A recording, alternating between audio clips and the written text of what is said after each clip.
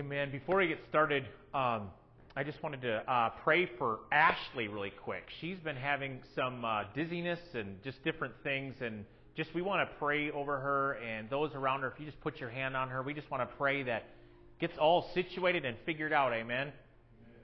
Lord, I just thank you for Ashley today.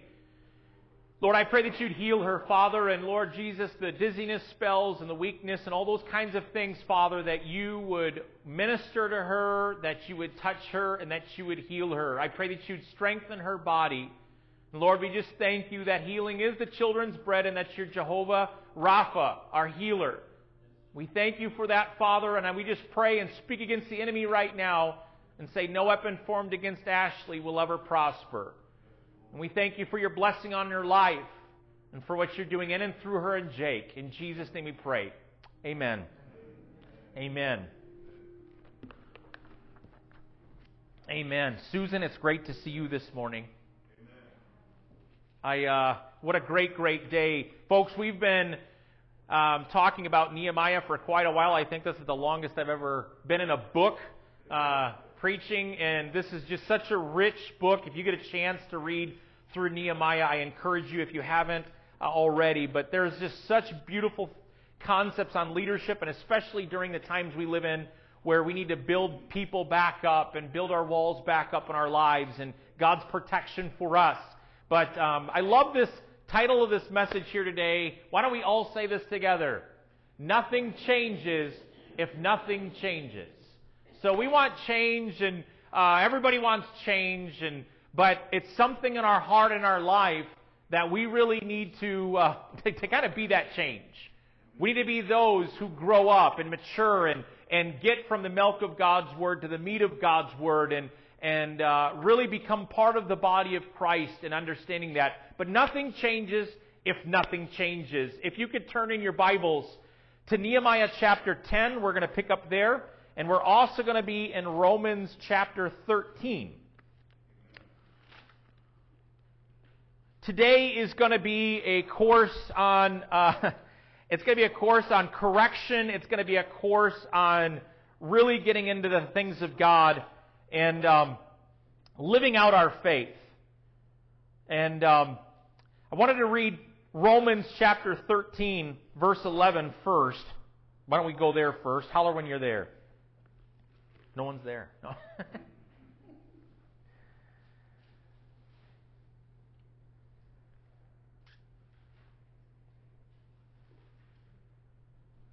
Romans 13, verse 11.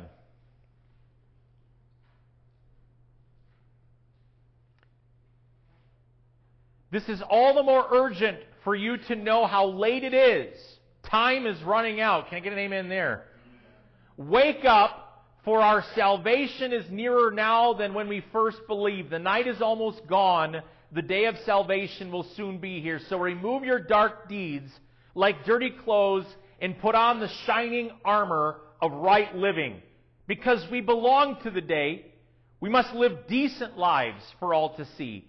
Don't participate in the darkness of wild parties and drunkenness, or sexual promiscuity, or immoral living, or in quarreling and jealousy.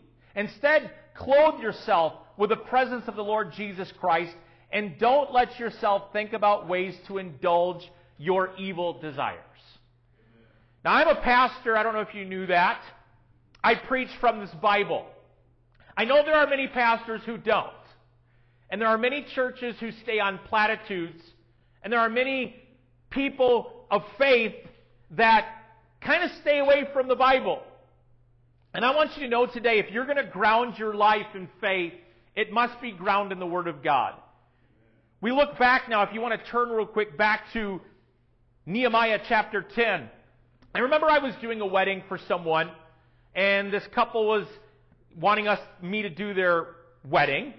And so I wanted to sit with them and talk with them a few sessions before they got married. And she said to me a funny thing. She was kind of wanting to pick and parcel what I was going to tell her about. And many people in the church would like that too. She was like, Pastor, I don't want to talk about all that submission stuff. Don't want to talk about all that. And I said, well, excuse me. I said, I'm a pastor and this is my playbook. I said, If you're wanting to use something else, it might be a good idea to get a different pastor. Can I get an amen? So what we've done in the American church is we've individualized our faith to a point to where we only take the pieces which apply to me, right? And Nehemiah 10 gets into a place where now Nehemiah is bringing about reforms. It's not enough to us today to have memorized doctrine. If you memorized your doctrine, I appreciate it. It's really good. But that's not enough. It's not enough for us to memorize the 10 Commandments. How many know the 10 Commandments are really important? They're ripping them down courthouses and getting them out of public square. Those are really offensive things, aren't they? You know, do not kill. That's really offensive. We don't want to offend someone today.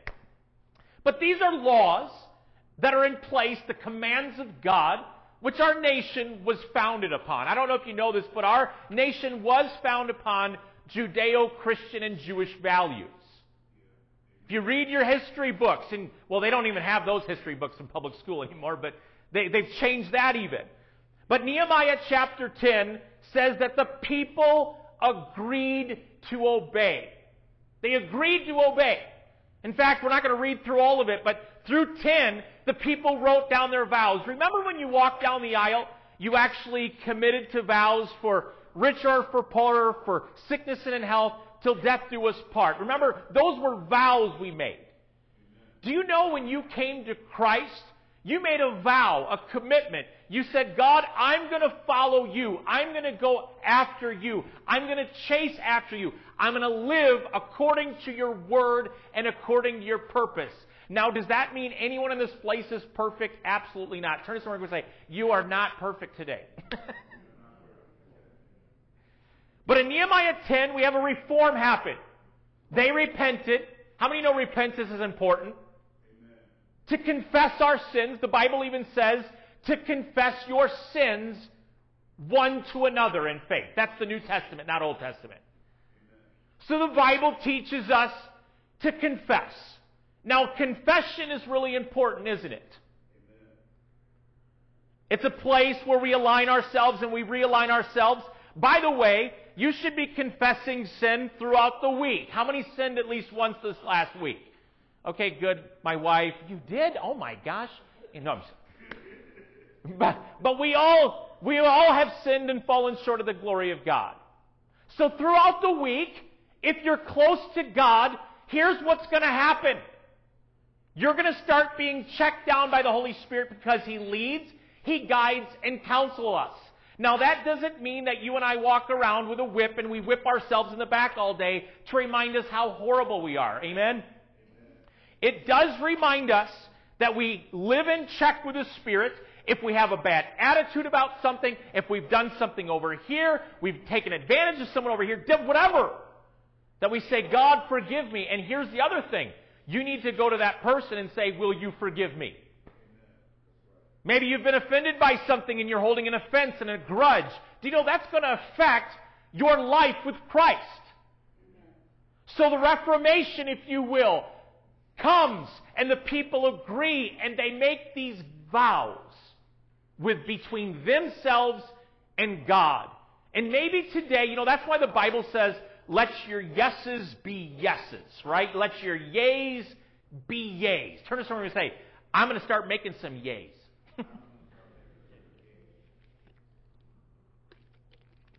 Os Guinness writes, the West has almost severed its roots and destroyed the root system. Led by the voice of anti-faith and the lure of false visions of freedom, the West is choosing to forget God and go its own way.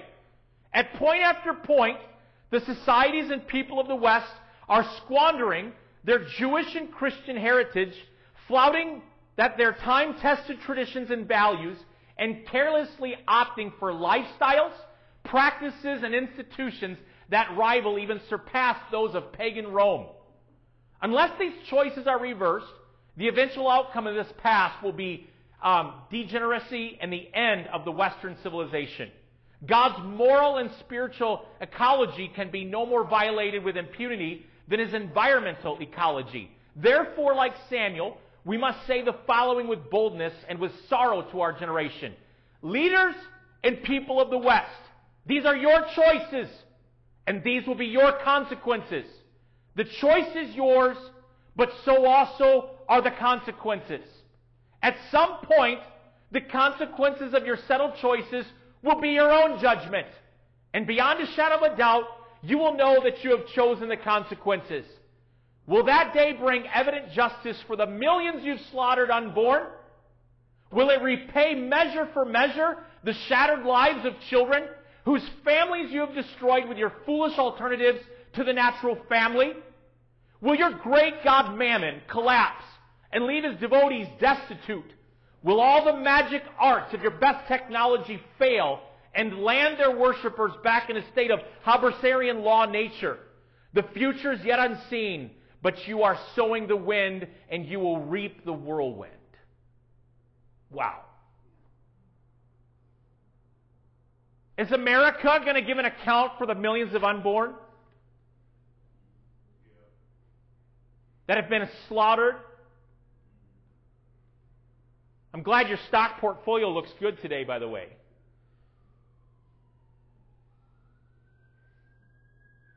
Will we just throw God and the traditional values that He's given to us, an institution that God formed thousands of years ago, and almost overnight erode the whole nuclear family and say, well, just whatever works for you?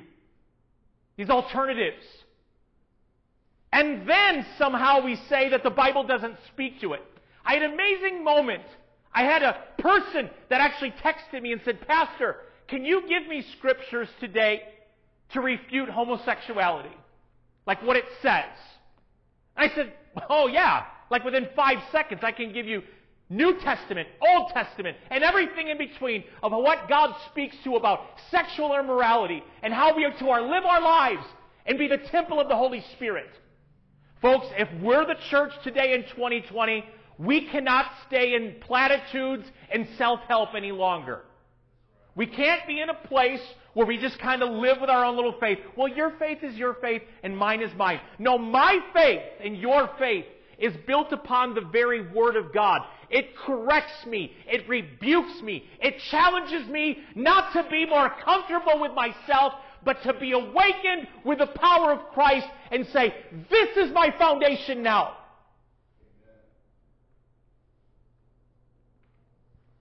For our part, he goes on to say, we are called as followers of Jesus Christ to be distinctive people. We are committed to live differently than this world. We will not worship your gods, and we will not live according to your ways. We will endeavor to live according to a higher law within a society that is now choosing a lower law or no law at all. We are citizens of the city of God and no more than resident aliens in the city of man. Folks, you and I today are to live like aliens in America. We are. We don't get our drum beat and step from a mob of people who tell us what we're supposed to do and what we're supposed to say and how we're supposed to act. We live our lives lock in step with the Word of Jesus Christ. And we should be excited today to know that I get my life and you get your life and your breath and your oxygen from something other than this world. I get my excitement. It's kind of like this. I heard an example of an astronaut. When an astronaut goes into outer space, he has his own tank, his own oxygen, if you will. I don't know how they do it, but when they're walking around on the moon, and they did walk on the moon, I don't know if you know that or not, but that was a good joke. Jim, you're not laughing. That was a good one. Walking around and doing their spacewalk, they have that oxygen that they have. Your oxygen and my oxygen, our spiritual foundation, the way we stay alive, is not by breathing the air of this world, not by breathing the opinions of men, not by debating selflessly with all this other junk that's going out there. It's based on faith in Jesus Christ. Amen. Nehemiah goes through, so the people say, we agree to obey. Isn't it funny that you have to say to yourself, I agree to obey? You think about that for a moment. It's not enough for us to go to church. We have to be the people that say, I agree to obey. Then they did this. They write the vow. They start going, oh my gosh, we have got to start tithing again, start giving to God, start giving our lives to God. We've got to start treating the temple with reverence and respect. We promised together to not neglect the temple of our God. They're called out. Look what Nehemiah does. The Bible declares this for us believers: come out from among them and be separate. You know, the gospel is so beautiful and so elegant. I was having a little conversation with my barber this week about the whole Black Lives Matter movement and all that. And I said, listen, Mr. Barber, all Black lives matter. I said, I don't agree with buildings being burned down and people being terrorized and bricks being thrown at policemen's head. The fact that we have to debate that today is crazy. And you know, when all this rioting is over with, and all the lawless people leave these streets, do you know who's going to be sweeping up the glass and getting the spray paint off the brick walls? Do you know who's going to be doing that? It's going to be people like you and I and small business owners who will be cleaning that up and be rebuilding like they were. You know, I heard this really poignant thing, and I wrote it in my other Bible, and I really got a kick out of it, and it was a life principle for me. And the preacher stood up there, I was in Bible school, and he said, any jackass can tear down a barn, but it takes a skilled carpenter to build one. And I laughed when I saw that. And I think about these people who are having businesses burned down for what? But then I also see another movement arising.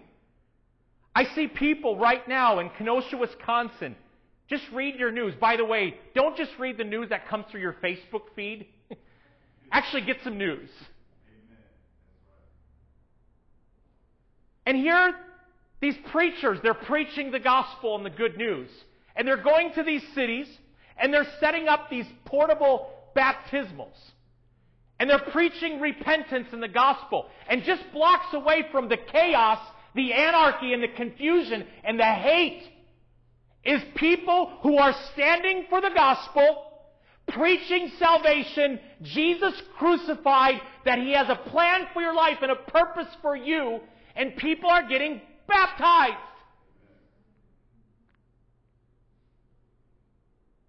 You're called out. And by the way, you and I didn't choose Christ. Jesus chose us. So you're a called out one today.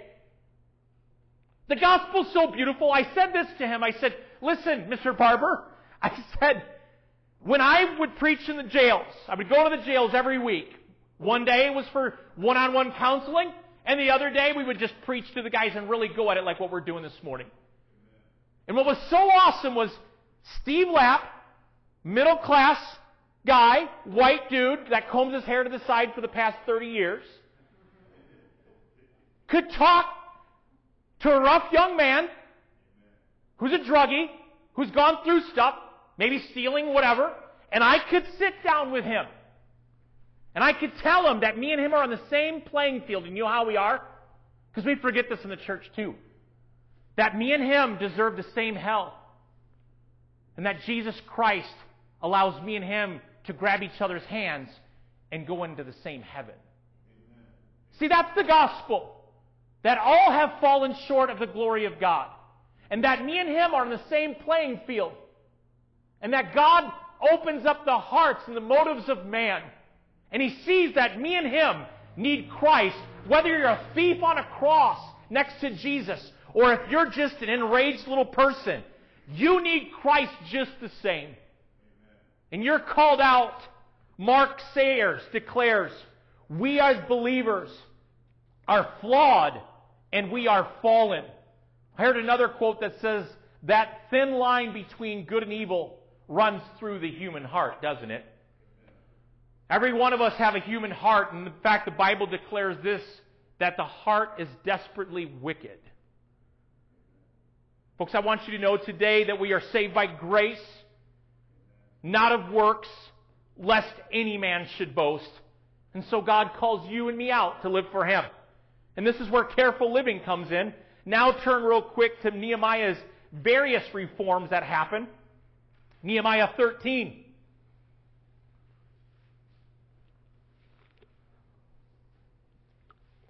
Nehemiah's pretty upset Because according to the law of Moses, they weren't to intermarry with other cultures, other women from various cultures, because they would bring all their gods into the situation. So what was happening with the Israelites, the Jewish people, was they were intermarrying, and Nehemiah said, no, this shouldn't be. Isn't it interesting how when you start getting called out for your sins, people say that's offensive and you're just nitpicking and all this kind of stuff. And God calls us out by His Word, and He calls us to have careful living. Nehemiah continues to look under the hood of the car. He starts addressing things like not mixing various religions. What was happening with those people in that day is they were actually taking bits and pieces of various religions, and they were putting them together, and it sounded beautiful, and it sounded nice, didn't it? And see, Christ is the only way to heaven. Jesus said, I am the way and the truth and the life. No man comes to the Father but by me. So we start seeing things. Nehemiah 13:8. It says this. Somebody may want to read that out loud. Nehemiah 13:8. Where am I at anyway? I became very upset, and I threw all of Tobiah's belongings out of the room. Can you imagine that moment? He's in the temple. And what was happening was the temple was giving favors to people, and people of other faiths and stuff were coming in there. And Nehemiah said, this isn't how it's supposed to be. So Nehemiah gets very upset, and he starts throwing stuff out the window. I remember a story of a guy that I used to work with at Highlander, and his wife. He had come home, and he noticed that his wife was taking a hammer to the television out on the front porch. And he said, what's going on? And she had enough of what was being watched inside that house. Folks, you will not bring change to your life until you get upset with yourself and your circumstances and what's going on and actually bring change. He addresses the leaders and says, why has my temple been neglected?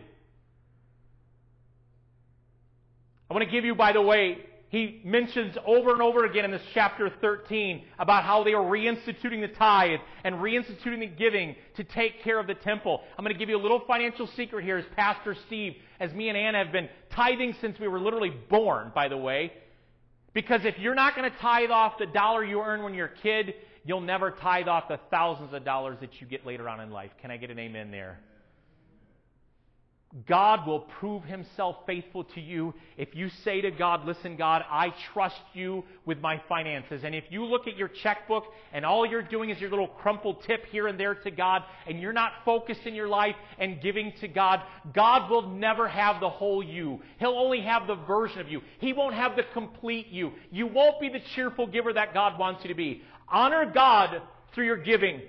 And I don't know about this, but if you heard Os Guinness when he was writing about mammon, you know, God says you'll either serve me or mammon. If your focus is houses and boats and vacations, you will always be consumed with yourself. So Nehemiah continues his carefrontation. Turn to him real quick and say, I need some carefrontation.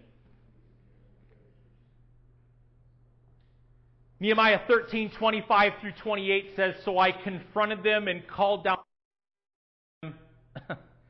I beat some of them and pulled out their hair. I made them swear in the name of God that they would never let their children intermarry with the pagan people of the land. Wasn't this exactly what led King Solomon of Israel to sin? I demanded. There was no king from any nation who could compare to him, and God loved him and made him king over all of Israel. But even he was led into sin by his foreign wives. How could you even think of committing a sinful deed and acting unfaithfully toward God by marrying foreign women? By the way, today this isn't about race stuff, so don't get into that. That's not what the point of this is. The point of this is culturally where you're at. In fact, the New Testament would say this, don't be unequally yoked. Don't be married and don't be together with someone who is not of faith. If you're out there in the dating scene and you're looking for people, your first question shouldn't be what kind of career they are, how handsome or beautiful they are. Your question should be, number one, do they have a relationship with Jesus Christ? I could care less if one of my daughters came in and said, wow, look at this doctor or this lawyer. He's powerful this way. He does this. Dad, isn't that great? He's on the city council. He knows this guy and that. I would say, does he know Jesus? I don't care. I don't care if you're rich or poor. Is he going to care for you with the heart of Christ? Nehemiah starts pulling their hair. What are you doing? And do you think for a moment, my biggest concern isn't someone burning an American flag right now? Do you know that? Do you know my biggest concern right now is the leader of our churches across America not living out their faith in Jesus Christ. We had another huge leader of the evangelical movement just went down to the mess that he's been in. Prior to that, another one, and another one, and another one. Do you think for a moment that the church in America is evaporating because of our lack of intensity towards Jesus Christ and living loose lives?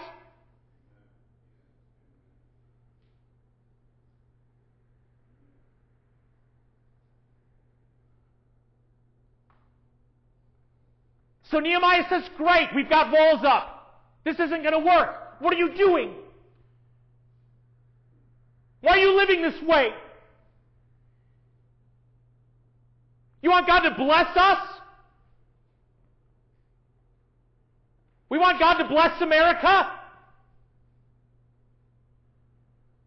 And we in the church are living how we live in America?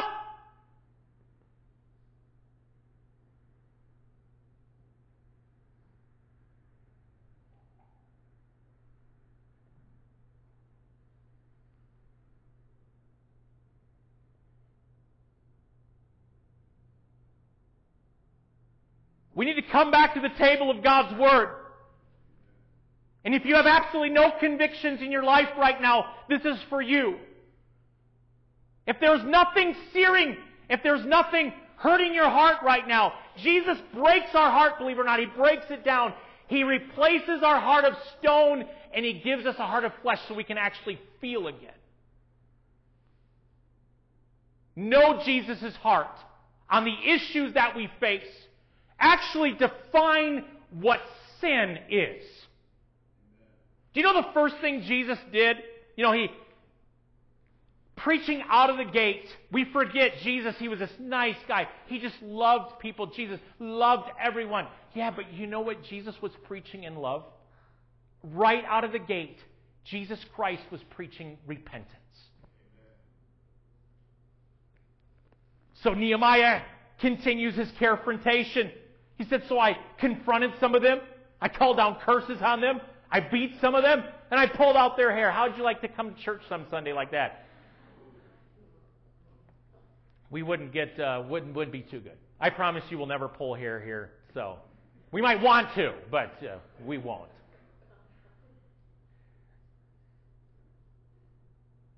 By the way, Nehemiah loved his brothers and sisters and didn't want them going the wrong way by living in sin. Do you know what makes a really great parent? Is a parent that just doesn't want buddies for kids but actually speaks truth to their kids and tells them right for wrong. That's a really good parent. Do you know what a really good friend is? A friend is an iron sharpens iron, and if you see your friend going through some tough stuff, pray with them. But if you see something wrong in their life, take them aside, take them out for a coffee, talk to them, pray with them. But God's put you in their life to maybe speak some truth into their life and say what you're doing is wrong. It's not okay. We miss that in the church. We are so flaky. We have no spine. We're like a wet noodle right now. I hope each and every one of us would get some strength and confidence. And if we see a brother in sin, we would speak to them in truth and love in private and not just sweep things under the rug. How many of you know the church loves to sweep things under the rug? Issues, situations. We just keep sweeping it under the rug. Just keep talking. It's going to go away sometime. How many of you know anybody have any closets in your house where you've swept a little not too good lately? You have the boxes there, the stuff there, everything going on. I was telling about the front closet. I apologize. This is my fault. But our front closet at church is horrible. Don't look at it today, but it's horrible. I hope each and every one of us would get that strength. I think about our Bible studies, our women's groups, our men's group, the relationships here. Pray with people, build them up, speak to them, but do it in love. And do it privately. Ray Stedman writes this: some people may look at the story and accuse Nehemiah of overreacting. I love what he says. He says, the reason people often feel this way today is that we have largely lost the ability to feel outrage over actions that are morally and spiritually outrageous. We have lost our ability to view sin the way God views sin. In fact, in our culture today, people generally stand up for indecency and depravity while condemning those who take a moral stand. He says if a filmmaker makes a motion picture that slanders and blasphemes Jesus Christ, he will be hailed as a visionary and genius. But should a person make a motion picture that treats the gospel story with reverence and respect, and that person will be hated and ridiculed in media. Those who reap obscene profits from abortion mills are hailed defenders of choice in the media today. But if someone takes a compassionate moral stand against the killing of unborn babies, he or she will be labeled anti-choice and an enemy of women's health. I think it's beautiful how our churches can rise up to the injustices going on. R.T. Moore wrote a parable called The Carpenter's Tools. And it was an amazing little story. In fact, Sandra, if you want to come up here and start playing.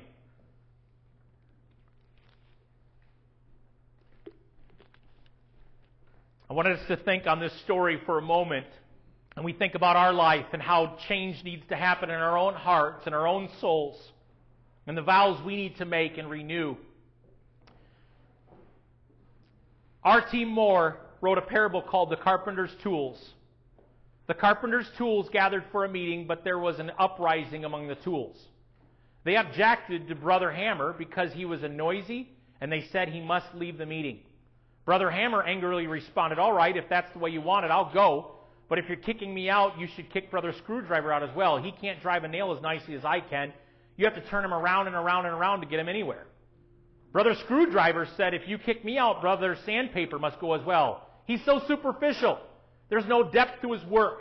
Besides, he's always rubbing others the wrong way. Brother Sandpaper said, well, if I have to go, Brother Ruler should certainly go. Who does he think he is, always measuring people as he was the only one who's right? Brother Ruler was about to protest when the door of the workshop opened and the carpenter of Nazareth walked in to work on his latest project, a pulpit for preaching the good news to the poor.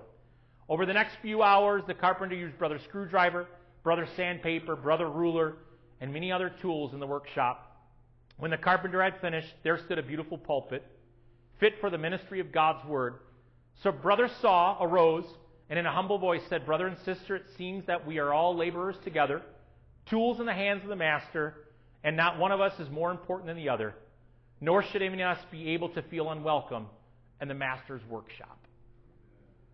So see, we're all mighty, mighty tools, right? Some of you are hammers in here. I'm probably a hammer. Today I was. Some of you are sandpaper. I love the teachers, the people that are able to kind of talk and help people to understand. Some are screwdrivers and some are rulers. And God gives them each purposes. And as our church and our body comes together, we work together to build this up. And Nehemiah, when he was bringing change and when he was challenging people and say, let's vow to be what God has called us to be. And do you know how you do it? By the way, I was at a church back in the day that would measure the women's skirts to make sure they were so high. Women couldn't come to chapel if they didn't have a long skirt on. They couldn't wear pants. This is not what I'm talking about. That's not reform. That's pharisaical. And Jesus really was quick to go after that stuff. So I'm glad today that you don't drink and you don't smoke and you don't swear, but it goes much deeper than that. Much deeper. Because if heaven was all based on not drinking, smoking, and swearing, then by golly, we'd all have it figured out by now, wouldn't we? But today, as we get our commitments right with Christ, our views aligned with Scripture, there are so many opposing views out there, it's ridiculous.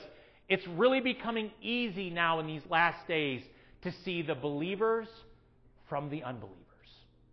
And also, it's easy to see those who are serious about their faith in Christ and those who are just playing church. I love it. Because clear lines are being defined. Jesus declared this. We must understand this, that you choose this day whom you will serve. And it's very important for us when he spoke that into Joshua, that my life and your life is hidden in Christ. But realize today that you're a tool. Now that didn't sound right. Realize today that you're a tool today. You're a hammer. You're a screwdriver. You're a ruler. You're a saw. Whatever it is. But be used of God. And take His word seriously today. Why don't we close our eyes for a moment? Today, I don't feel led to necessarily respond and have different people raise their hands. I think this is a call to action for all of us. I don't know about you, but I got a lot of work left to do on me. And Jesus said, be careful about the speck in your brother's eye when you've got a log sticking out of yours. So today we all sit at the table with Christ, who paid a mighty price for us to live this. And He commands us to be holy. And today I'm so thankful that it's not based on the type of clothing I wear or how my hair is parted, but on the grace of Jesus Christ. And that my holiness that I have today was given to me, my righteousness was given to me by Jesus' death on the cross. But today, maybe you decide, I need to make a vow, a promise, renew my vows with Christ. There are some things I've let go. I don't feel sin's conviction anymore. I don't respond to His voice. I don't hear His voice. I don't open His Word to see what His Word says about these issues. I just go by opinions. And folks, let me tell you today, when you read His Word, there will be things you will read that will make you uncomfortable. But its goal is to change you and to make you more like Jesus Christ. Today, can we all agree, like what they did in Nehemiah, to obey God's Word? And this week, if you stumble, it's okay. Get up. Go again. God's mercies are new. If you have questions about verses of Scripture, text me, text someone here, call someone, ask them. Dive into His Word.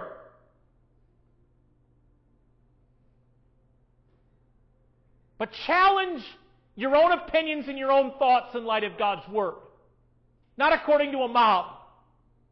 Be a disciple. Disciples are rare.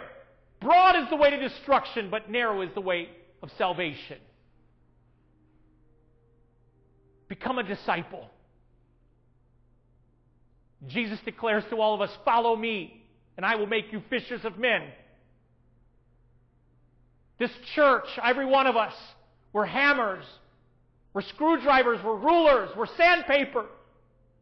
Every one of us are called to the body of Christ to sharpen each other. Iron sharpens iron.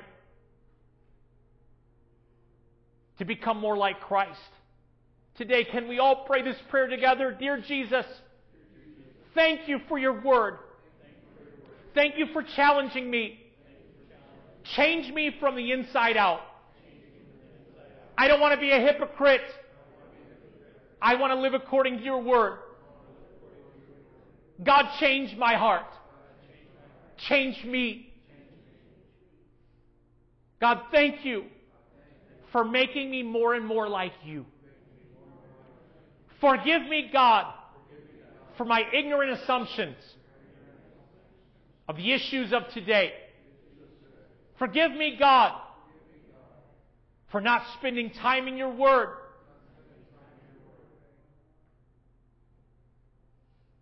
I want to seek after you. And your word declares that I will find you. when I seek you with all of my heart. Thank you, God, for what you're doing in my heart, for what you're doing in my church, and for what you're doing in my city. In Jesus' name, amen. Folks, I love you so much. What an awesome day. This weekend, by the way, or next weekend, we'll be at the Swedish American, Swedish Heritage. Don't go there. Well, but we'll be at Swedish Heritage next week, 10 o'clock. Bring your own picnic basket and that sort of stuff there. We'll be there. And next, the following week, we're going to start in Esther. I cannot wait to start in Esther here on Sundays at church. But we look forward to seeing you guys. Love you so much. Thank you for being the body of Christ. God bless.